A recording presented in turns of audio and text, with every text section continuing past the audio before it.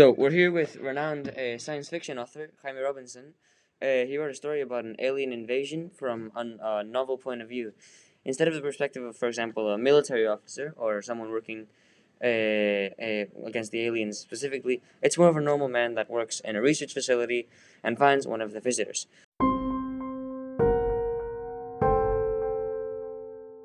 It was raining when I saw her, laying motionless in a field.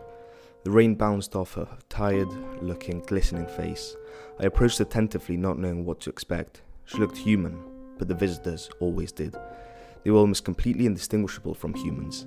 As I got closer, I could see she was injured. I knelt down beside her and could see the wound on her arms and legs. Her polysynthetic skin was torn, exposing the inner white tendons and clear plasma-like blood that was oozing out of the wound in a slow but steady manner. The visitors had arrived on Earth, following a small invasion 3 years ago. Some thought they were part of a forward landing party, a scouting mission even, out of a major invasion. Their plan was to gather intelligence and to learn about Earth's weaknesses. The hysteria and blind panic this event created among many was alarming. And as in the nature of humans, when we fear and panic take over, many of the visitors were hunted down and rounded up, sent to facilities for discovery. However, many of them went unnoticed and blended into everyday life. I wrapped her around with a makeshift bandage to try and stem the flow of blood. She was breathing slowly, but started to come round. She nervously looked at me and asked me how bad it was. I told her I had done the best I could, and she seemed pleased that I wanted to help her. I knew it wouldn't be long before the facility's security detail arrived looking for the visitors that had escaped or had even blown clear by the explosion. I had to move her out from the open space and into the cover of the woods. The chaos that the explosion caused had rendered only part of the facility exposed, but nonetheless, some of the visitors had escaped. The attacks on the facility had been increasing over the past few weeks, but no one knew why, and this was the worst so far. I moved her into the cover of the nearby woods and allowed her to rest for a few moments before continuing to try and put some distance between us and the facility. She seemed to be getting stronger now. The ability to auto-repair was one of the elements that made them amazing creatures. We started to move out again, and with every step she seemed to be getting stronger. I checked on the wound on her arm, and the bleeding had slowed to a trickle. The mesh of cells was regenerating her advanced DNA, which meant she had to trap the cells, and the wound was slowly closing. She kept looking back at me until she stopped running and said, "I know you." She was right. When she was first brought to the facility, I had spent some time trying to decipher some of the messages that she had been sending. I had not actually spent any time with her, but she must have seen me in the facility. They saw everything and remembered everything. I asked her where she wanted to go, but didn't reply. The sun started to drop, and the hill we were going was 20 kilometers away. She pointed at the hill, and I understood that was our destination. Through the glimmering sun, I could see what appeared to be some clouds rolling in. It was as if the clouds were replacing the sun. Suddenly there was a flash of light that flickered for about 15 seconds. She smiled really to herself and kept on walking. The cloud formations seemed to be getting bigger, but its shape seemed to be changing constantly. Every minute, she seemed to be getting stronger. Another flash of light filled the sky. It was only then when I realized what was happening and what this cloud formation was. I stopped in my tracks and was breathing heavily as I realized the enormity of what I had done. I started to turn around and then run the opposite direction. I must have run about 5 paces when I felt a searing pain in my back. The pain I felt when she thrusted her arm, which morphed into a sword-like shape, and thrusted it into my back. It felt like a red-hot poker being forced through my skin and my muscles.